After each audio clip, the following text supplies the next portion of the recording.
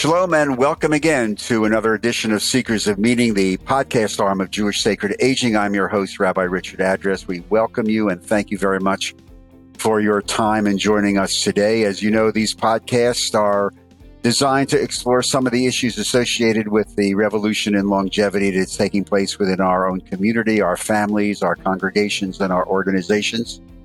If you'd like to contact me with ideas or suggestions, please feel free to email me at rabbiaddress@jewishsacredaging.com. Visit our Facebook page, and we thank you for doing that. One of the engaging and challenging issues, of course, within all of our families that many of us deal with is decision-making and the ethics around end-of-life decision-making. And to that end, we are very honored to welcome back for a return to Seekers of Meaning, Rabbi Jason Weiner of Los Angeles, Spiritual Care Director for one of the leading hospitals on the West Coast, and author of a brand new book that should be coming out and available right now called Care and Covenant, A Jewish Ethic of Responsibility. Jason, welcome. It's nice to see you. I hope you're well and safe with you and your family. Thank you. Likewise. Great to be here with you. This is an amazing book. Let me get right to this. If we have colleagues who are watching or listening to this, or adult education chair people in congregations, and you want to create an adult education program around issues of bioethics, contemporary issues, I really would suggest you getting a hold of this book. You can fashion a curriculum around it. I don't know whether, Jason, you're going to be doing a study guide around this. I don't want to give you more work to do because I'm sure you're very busy. This is a magnificently researched book, and I congratulate you on it. In the beginning of this book, I think it's in the introduction, you write that this book, an ethic of responsibility, we're searching for meaningful values to help inform policies, practices, and policy making. What does that mean? Yeah, that's a great question. And thank you so much for your kind words. I really appreciate it. Basically what it means is that much of when we talk about Jewish medical ethics, oftentimes we're talking about very specific issues that patients face on an everyday basis, individual questions. In fact, Chief Rabbi Jonathan Sacks of blessed memory once lamented in an article, he didn't write a lot about medical ethics, but he lamented that Jewish authors and thinkers weren't thinking enough about broader societal ethical issues. And he mentions in that footnote, he says, even the medical ethics writing that we have is private issues between doctor and patient, individual decisions that have to be made. And he kind of challenged his readers to think bigger and think, what do Jewish values have to say to our society at large, whether it's on a government, legal level, or whether it's on kind of hospital policy making, or just kind of broader issues that we should be thinking about, that Jewish values do have a lot to say with broader decisions that have to be made in hospitals and in healthcare. And so my goal was to move a little bit beyond the private decisions and discussions that patients have in hospitals and go a little bit further out to the kind of policy making decisions as we create healthcare policy, hospital guidelines, and things that affect the entire society. So would it be safe to say that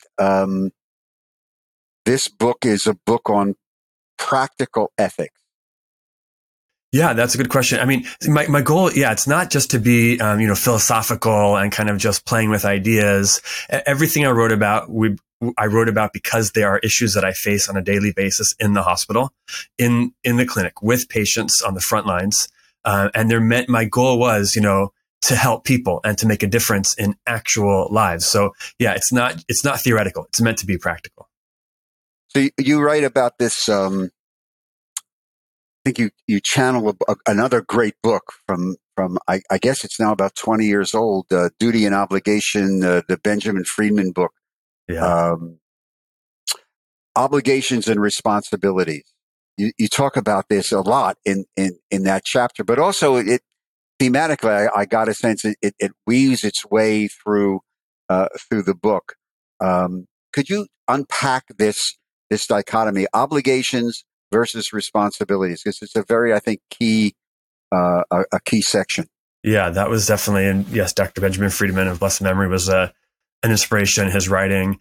And the thinking is that, there's a philosophical debate between, on the one hand, we believe in rights. Of course, we believe in human rights, and Judaism values the concept of human rights. I mean, that comes from being created, B'Tselem Elokim, in the image of God. We believe that, the exodus from Egypt was God's, intervention in the world on behalf of human rights, justice, the daughters of Tzalafchad, that's, human rights. We believe in human rights. But Judaism is also so much about our responsibilities, our obligations, our duties in the world. And so there's this big philosophical debate. What comes first? Because there's a correlation between, rights create obligations to live up, to protect those rights, and obligations create rights. Once you're obligated to do something, someone has the right to receive what you're giving. But the question is, which comes first if they're correlated? And there's a debate. There's rights-based theories. There are some who argue that the main thing is everyone has their rights and we are just obligated to fulfill other people's rights. But many thinkers, and those who I find most compelling, like Dr. Friedman, like Rabbi Sachs, and many, many others, argue that from a Jewish perspective, obligations come first. So if I'd give the example in the healthcare context, if someone is injured or suffering in public, let's say, you could argue that they have a right to be saved.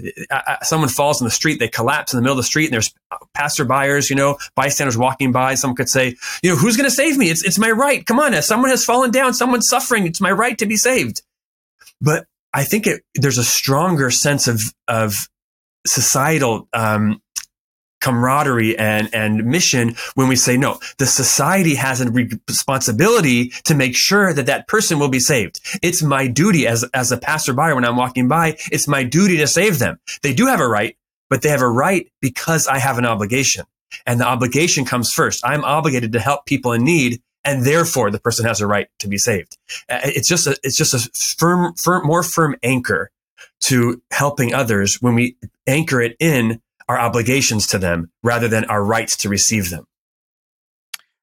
Is there, in your study, and again, this is a magnificently researched book, and you also do this every single day.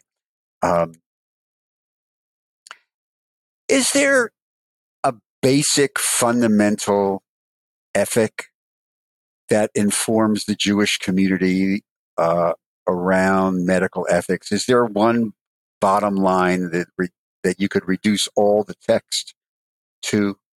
That's a very difficult question. I mean, because I can think, just as you're asking the question, a few are popping into my head.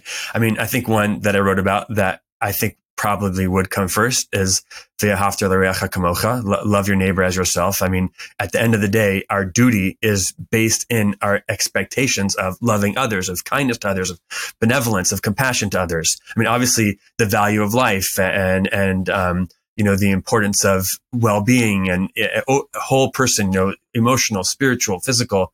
But I think if I had to narrow it down, and I did write about this in a couple of chapters, loving one's neighbor is really the essence of what it's all about. So how does that translate into, again, the practical ethics of loving oneself vis-a-vis, and I'm sure I know you see this every day in the hospital. The obligation to extend life versus the responsibility to sometimes let go when you have to let go. Sure.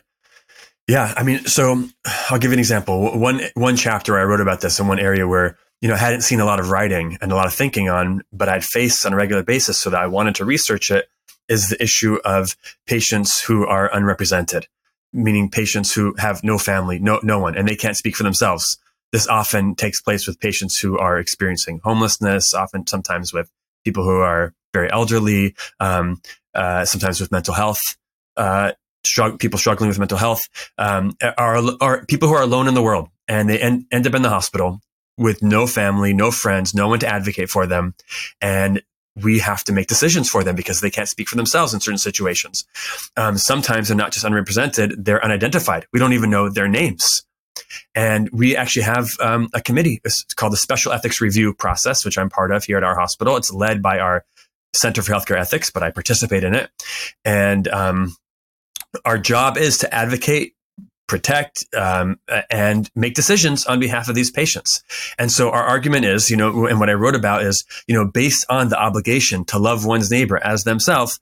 So we have a duty to protect them, to care for them. They're very vulnerable, to make careful decisions on their behalf to protect their lives, but also to make decisions in accordance with what we would want if we were in their shoes. Now, we can never really know what someone else would want. We do our best to uncover their values and who they are and how they lived and speak on their behalf.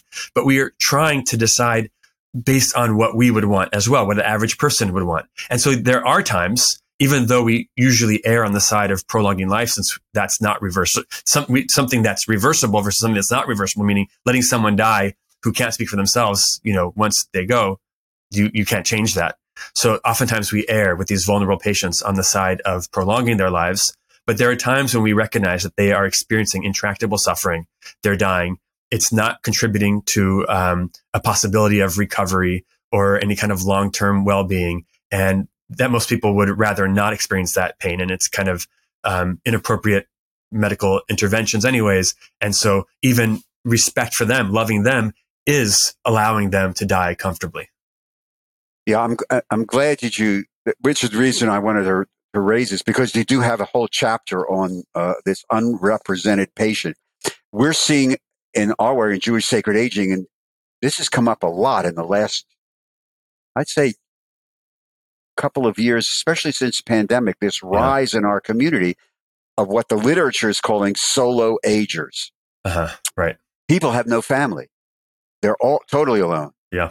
And a lot of times in a class, they'll say, well, who's going to take care of me? I don't have a spouse. I don't have children. I'm all alone. Who's going to make these decisions? I can't rely on a friends because for all variety of reasons. So that's why, again, this is why the book is so very, very important, because this whole section on the unrepresented patient, I think, opens the door to a necessary dialogue within our community on a variety of different levels.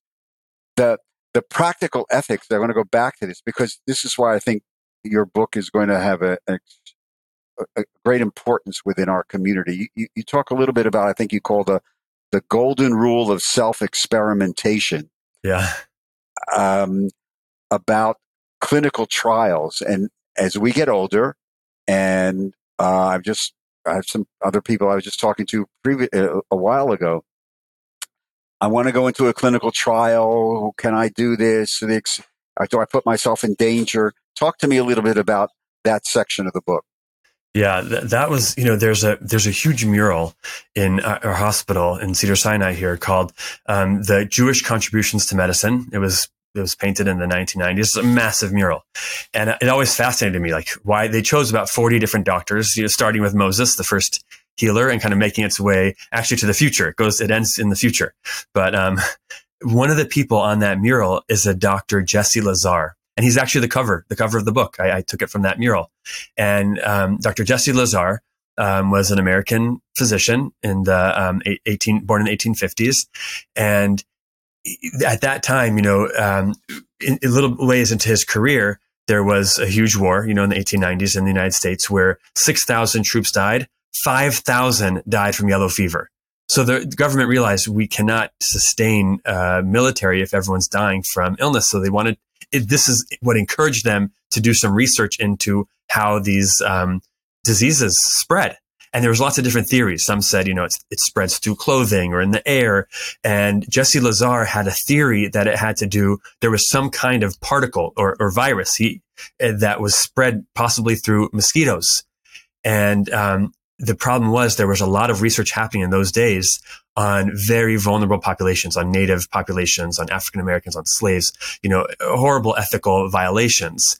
And so there was this theory at that time that if you're going to experiment on others, you have to be willing to do that same experiment on yourself.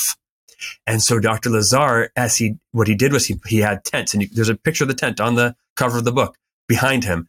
And he would put a person in the tent who he knew was infected with this virus. Well, they didn't know what a virus was at that time yet. He was the first one to discover it. And they would have a mosquito go in there and bite them. They would put the mosquito into a jar, take it to the next tent where a person who was healthy, and let them get bit by the mosquito and see if they would get sick. And once he discovered that indeed this was happening, he uncovered the first virus. He was the first one to discover it. And he actually wrote a letter to his wife. We have the letter where he says, I believe I've made a huge medical innovation discovery. This is going to be in the history books, and I'll see you in about 2 weeks. And after he wrote the letter, he said, okay, the last thing we have to do now is infect myself, because this is the rule. So he goes into a tent, has himself bit by a mosquito, and dies a week later from the illness. He got sick. He got very sick, and he died. He became known as the martyr to medicine. And the question that I wanted to deal with was that justifiable Jewishly? Can we put ourselves into risk for the sake of the broader community? It's one thing to risk yourself either for yourself, let's say a surgery that's dangerous, but it could save your life, or for a loved one, for a family member. But what about risk for the community, the broader community, and maybe even won't even have an impact until the future? And I tried to argue basically based on the precedent of Queen Esther, that when Queen Esther was given the option to go and advocate on behalf of the Jews to her husband, the king Ahasuerus, and she was very nervous to, Mordecai finally convinces her to, and she says, you know what, I'm going to do it, fast and pray for me, and v'chasher avadati, avadati. If I die, I die.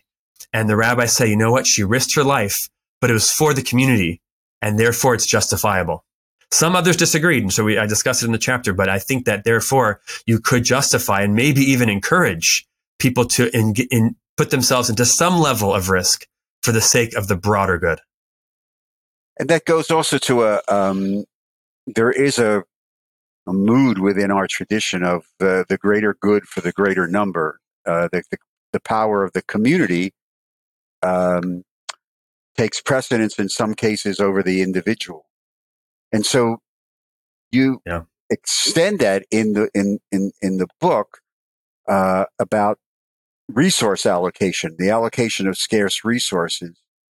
We come up with this issue a lot in some of the classes and workshops that we do about what we call the economics of aging, which you deal with every single day. So this is a very, very real issue. It's not in the luft, so to speak. I mean, this is practical, and it's going to be wound up being argued in Congress with the debt ceiling soon with these crazies down there. Talk to me a little bit about this section in the book about the allocation of resources in our contemporary world. Yeah, it's an important issue because what happens is, there's oftentimes situations during pandemics, but not only during pandemics, all the time this comes up where we don't have enough. We have so many patients who have such a large need, but there's not enough resources to care for all the patients, whether that's not enough medications or vaccines or respirators, or it could be in many situations, not enough doctors, not enough nurses. Who do you treat first? Who do you prioritize? How do you properly care for everyone and save the most lives? And what's especially relevant here for us, personally, as a chaplain, as a rabbi, and from the Jewish tradition, is that oftentimes you can make the decision on a primarily medical criteria, save the most lives. Those who have best chance of survival should be saved. Those who are sickest, on the one hand, we prioritize those who are sickest, but not necessarily the very sickest, because sometimes we have to make a triage decision that if one person will take a tremendous amount of resources and a tremendous amount of time, but a few people will take a little bit less time, less resources, with our goal of saving the most lives possible, we might actually prioritize the second level of not the most severely sick, but the second level, because there's a better chance of saving them. But what happens is once we've made those criteria from a medical criteria and we've determined, who is going to be saved first, who's going to be saved second, who gets the resources first, oftentimes within those criteria, once we've kind of categorized everyone and scored them, there has to be tiebreakers. Because you can look at 10 patients, let's say, and say, okay, well, 4 of them fit into this category that we should be treating first, but we can only treat 2 of them right now. But 4 of them are tied for the exact same medical criteria for deserving care. So how do we choose who comes first? And this becomes, a massive debate. For example, during the pandemic, one debate that happened a lot around the world was, should healthcare providers be prioritized? And the reason for the debate was, well, first of all, you're asking them to risk themselves by being on the front lines. And so why would they risk themselves if they didn't know that they would be cared for first? And second of all, we need them to be back onto the front lines so that we can care for those who are suffering. But others argued, Well, that's not right, because first of all, who are we to argue to say who's on the real front lines? I mean, teachers, for example, shouldn't they be prioritized? Or the people that serve us food or work in the grocery stores? That's pretty essential. So this was a big debate. Our main approach was never to give anyone priority based on who they are, or try to give values decisions to prioritize certain individuals. But at certain times, there could be instances where the needs of the many, if someone's needed by the many, that might give them some priority if all else is equal. Is it a correct statement to say that I've heard some people say in these types of conversations that there is some type of, judgment, allocation, rationing, whatever the appropriate word is, that goes on a regular basis just from the reality of having to deal with patients and the distribution of who gets what and where? Is that a true statement, or sort of like a gray statement, or a false Obviously, statement? we try not to let that happen, and we're trying to be impartial and fair and just, and everyone's treated equally and with equity. But of course, it comes up. It's hard. Sometimes you see patients who, we try to really avoid, for example, VIP patients. There was recently an article about a certain hospital in New York that, was giving VIP treatment in their emergency room to VIP patients. And that's a real ethical violation, right? But these issues come up, and we try our best to, avoid this kind of preferential treatment. And sometimes it comes up in the opposite direction, meaning a patient might have some kind of factor whereby the doctor is less inclined to treat them. I'm thinking of an example that I heard once, a doctor tell me about a patient who they did CPR on, and when they ripped the shirt open, they found a swastika tattooed on their chest. And I think many good people will be inclined to kind of not care for that person quite as much. But that's also not right. Really, ethically, it's not our place to determine which life is more important at the bedside, at that moment in the hospital. We have to treat everyone equally, and it can be a challenge, but it's really important. So is that also why your basic bottom line is the Ve'ahavta? Exactly. So that's the linkage? Right. Trying to figure out, the essential love that we have for each person, the essential value of each person. I connect loving our neighbor as ourselves also with the concept of Tselem Elokim, of everyone being created in the image of God. Those two principles really work together in this way, that we have to try to see the holiness in every person and treat them with that dignity. One of the great verses in the Torah that you talk about, Deuteronomy 22:2, the return of something that's lost, which is one of the great proof texts for healing and intervention, except like that. I want to ask you, and it goes to the question that you talk about healthcare, payment of healthcare. Again, this is this practical ethics that your book is so strong on. And it is going to be a conversation that is going to continue in our country, in the United States, in increasing volume probably in the next couple of months. But you talk about, there's a passage in Deuteronomy also that talks about restoring something that people lack, L-A-C-K, lack. Mm-hmm. Do we have an obligation in your concept of medical ethics and in your bottom line of the Ve'ahavta and Tselem Elohim? Do we have a responsibility as a society to make sure that everybody has that equal access to a basic level of healthcare? Definitely. So I wrote a chapter about that in here because it's something that I was thinking about a lot. I'm not trying to get into politics at all. And I really shy away from that. At the end of the day, I give the theory and I say, however you want to apply this, that different political parties can, apply it differently. That's fine. But I think that it's just clear if you just step back and look at the writings throughout the generations that there is a value of universal health care, of a kind of obligation upon a society or a Beit Din or a community, however you want to say it, to ensure that everyone within its community has healthcare provided for them. And I tried to make that argument based exactly on that verse that you're mentioning, because, there's a big debate in the Jewish tradition about what verse in the Torah obligates healthcare. From where are we obligated to treat the sick? And many people assume that it's this verse which says, "V'rapo yirapeh," you shall surely heal.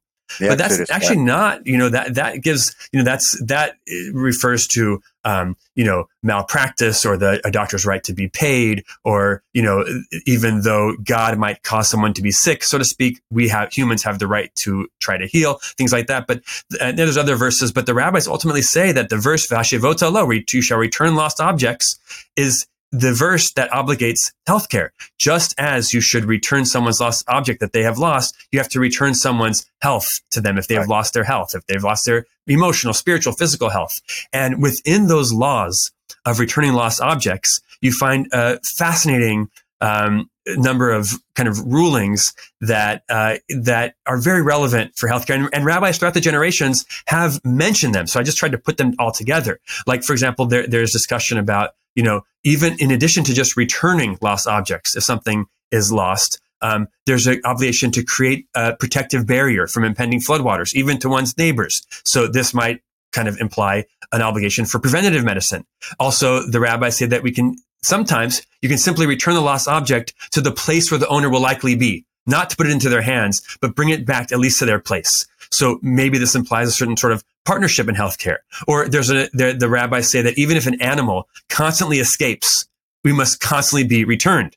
So in other words, this implies to me that we can't just give up on non-compliant patients. We have to keep trying to help them. If one causes another's animal to become lost, then they have a special responsibility to return it. So too, if there's some kind of medical error, there might be some kind of special responsibility for the professional to rectify the situation. But my point is that from this obligation to return lost objects, you see that it's an obligation to bring back to what someone has lost. So too, we can argue that there's an obligation upon society from a Jewish perspective to ensure basic healthcare access for everyone. Yeah, that verse it's a great verse, and the interpretations of that. It's a whole class unto itself. You could probably do a whole class just on that Deuteronomy verse. Maybe a semester, at least. You talk about self-care, which I thought was really interesting. In a book on medical ethics, there's a conversation about self-care. Talk to me about how you wrote that. And what's it, the 1/5? 1/5 rule. Yes, good point. So I was thinking, as I'm writing the book, and I was worrying to myself a little bit, like, am I asking too much of people? I'm talking about how much we're obligated and how many duties we have. And I'm really trying to make this a call to responsibility and encourage people to, act and care for others. And in some ways, even selflessly, like the example of Dr. Jesse Lazar that I gave, even if it cost him his life. And I started to think to myself, like, if I'm asking too much, I mean, it's not reasonable. It's not, it might be pushing too far. Sometimes we have this concept, tafasta meruba lo tafasta. If you try to take too much, you just end up with nothing. And there is a value and an ethic within Judaism of self-care. And especially, as a chaplain, I'm oftentimes encouraging both myself and other chaplains that we have to care for ourselves with all the trauma that we witness, but also the staff that we work with and the patients and their families. And we're constantly encouraging others to care for themselves. And I thought to myself, I can't write a full book about responsibilities and ethics and duties without having a caveat at some point. Like, there's also responsibility to yourself, and there's also a limit to how far you expect it to go. And it's wild because within the Jewish tradition, there is even some questions that some asked, and you find throughout the years, is a doctor even allowed to take a break? Why would that be a question? Because some assumed when you look at the literature, it implies that the extent of their responsibilities upon healthcare professionals, once they have those skills and are practicing medicine, that they're expected to be healing and caring for people at all costs. And if anyone is in need, they have to be there for them. And it's kind of extreme, like they can't take a break, they can't have a vacation, they can't sleep at night. And it seems like that's what's expected. So I thought there has to be a limit to this. And I did find some suggestions, but I didn't find any that I found really compelling or comprehensive. It was sort of like some, minor suggestions here and there, just people saying like, well, of course they have to take a break. I mean, humans have to take a break. But I thought, but where's the kind of theory behind it? And so I wanted to come up with something and suggest the possibility that we know that just like the Torah obligates giving a tenth, meiser, of one's earnings, of one's profit to tzedakah, to charity, the rabbis limited that and said, "Hamavazvez al yavazvez yoter michomesh." When you give your charity, your 1/10, it's great. If you want to even give more than 1/10, matova manayim, that's beautiful, but not too much, not more than a fifth, because then you're going to end up impoverished and you're going to be the one knocking on people's doors begging for money. And we have to, have some balance. Don't give too much. And that was financial. But throughout the generations, the rabbis began applying this to emotional areas. They applied it, to let's say an etrog. This was financial, but they applied it to an etrog. What if the etrog is too expensive, and let's say I have $1,000 to my name, and an etrog costs $2,000. So the Shulchan Aruch says, don't get an etrog that year. You won't get one. So Rabbi Moshe Feinstein had a question, which was, there was someone in a mental health facility. He was struggling, and he was almost better. In fact, they said to him, "You're almost done with our course of treatment. Just a few more weeks, and you'll be ready to go home and reintegrate to society." Problem was, within those few weeks was Rosh Hashanah. And the person said, "Well, can I just leave for a few days for Rosh Hashanah to be with my synagogue for the holiday and to hear the shofar?" And the doctor said, no, we're very strict about our treatment plan. You need to be here and do your entire course of treatment, and all your group work and your individual work, is a real serious mental health facility. And you can't just leave for a couple of days. That's against our protocols. So he sent a letter to Rabbi Moshe Feinstein, one of the great rabbis of the generation at that time, saying, "What do I do? Maybe I should just leave altogether and leave AMA because I need to hear the shofar." So he wrote back and said, actually, for you to break your treatment for your mental health would be giving more than a fifth of yourself. And it's more important to engage in your treatment and miss out on hearing shofar that year. So you'll miss out, but it's because that would be giving more than a fifth. So rabbis began applying this to our mental health, to our emotional well-being. And I started to think, well, this could apply, in many areas of life. And I thought, even, for example, if you think about healthcare professionals, just as an example, I wanted to give this like a real practical, quantify it. And I thought, let's say someone works normally 50 hours a week. So I said, if you're going to apply this rule, so especially during difficult times, you need to make a rule for yourself, or even better, if your supervisor, your organization can make the rule that you cannot work more than 60 hours a week, because that would be going up more than a fifth. Like there has to be a limit. It's fine. Okay. Of course, sometimes there's a busy week or two, but as a general rule, we have to say, you can't go more than a fifth over your regular, or even better, let's say someone normally takes 14 days of vacation a year. They may not take less than 10. Right? To say you can't, because that would be giving more than a fifth. You have to make sure to take some vacation. You have to make sure to have some pauses, some self-care. This is a requirement of that 1/5 rule. And I think it's important to apply it, because otherwise it's very difficult to maintain this bioethic of responsibility if we don't also have some limits and some sense of compassion for ourselves. Thank you. The last two issues that we were discussing, it reminds me of this. There's a quote at the end of the book, and I'm going to run out of time, but I want to ask your just response. The quote goes like this: "How we see the world and our role in it can have huge impact on decisions we make and our interactions with others," unquote. Because this is a book, a case and covenant on practical ethics, can we then say, based upon the stuff we've had this conversation about, that Judaism is a civilization that does look in medical ethics in context, the context before us, the case before us, that we are so, I'm going to use the word modern, but it's probably the wrong word, that the tradition is so understanding that there is no universal, that we deal with each case as it comes up before us, and we try to apply the best way of looking at that case within the context of our ethics and value system. Because it seems to me that last quote that I just mentioned, which is towards the end of the book, really affirms that. Could you respond to that? Yeah, well said. Absolutely. This book is really about articulating a perspective, an ethic, an approach, and then recognizing that every situation is different. Every situation is unique. It's always case by case. But if we have a general principle, we can start to apply that in different varying cases and kind of see how when we plug in these values to each case, how they might bring out different ramifications and different approaches, but all based on the same sort of foundation. Yeah, thank you. I mean, it reminds me of a formula that we use sometimes called value context choice. That you apply the value to the case before you, and applying that value to the case will allow you to make an informed Jewish decision, even as you alluded to one of the cases before, the choice may be between bad and really bad. Rabbi Jason Weiner, author of Care and Covenant. I would imagine, Jason, now available, Barnes & Noble, The Great God, Amazon. Great, again, yes.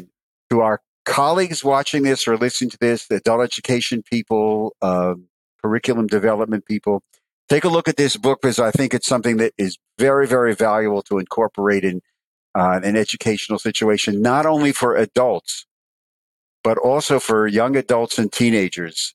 They need to hear this. They need to study this and appreciate the tradition that Rabbi Weiner has brilliantly researched. It's a great work. Jason, continued good luck and success at Cedars-Sinai. I really appreciate your time. I know you're very, very busy. So thank you very, very much. And again, good luck with this book. It's great. It's great. Thank you so much. I really appreciate it. And best to you too. Thank you. Thank you. To all of you, thank you again for joining us on today's edition of Seekers of Meaning, the podcast arm of Jewish Sacred Aging. Again, to reach us with comments or suggestions, just email me at rabbiaddress@jewishsacredaging.com. Visit our website, jewishsacredaging.com. And if you'd like to make a donation to help support our work, there's a conveniently located donate button on the website, and just follow the prompts. Again, thank you. And a special shout out to our producer, Steve Lubetkin. And this program is produced at the studios of Lubetkin Media here in beautiful South Jersey. To all of you, again, thank you. Until we see each other again, stay safe, stay healthy, and please be kind to one another. Thank you.